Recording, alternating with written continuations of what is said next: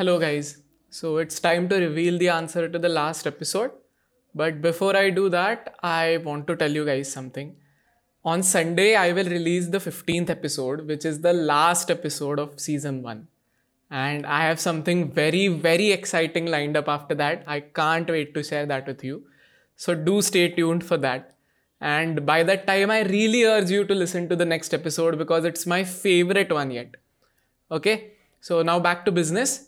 In the last episode, I narrated the story about an enemy of Rome who won a couple of battles but at a great personal cost.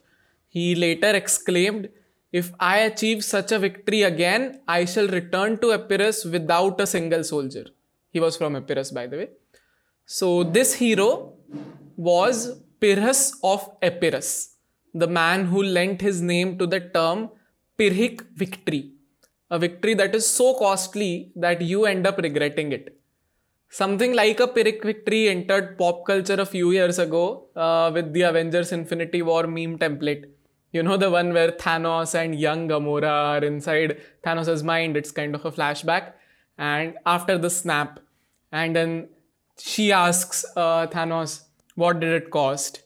And he says, "Everything." So, one example of such a victory is when Napoleon won Moscow, but it resulted in the death of over 45,000 troops on the French side. And on the Russian side, they only lost somewhere around like 15 to 20,000 troops. So, the victory, though it was a victory of France, was not sustainable. And in the end, eventually, obviously, Napoleon lost it. So we all have faced similar battles in our daily lives, okay? It's not necessarily that a Pyrrhic victory always happens on the literal field of battle.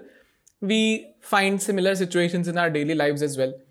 Have you ever won an argument with someone you care about but ended up upsetting them in the process of winning the argument?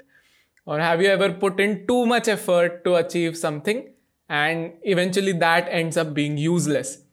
Well, all of them are Pyrrhic victories. So to all of my listeners, I hope your weekend is not busy and your victories are not Pyrrhic. I'm your host Chaitanya Ganu and this is Take a Wild Guess. Thank you.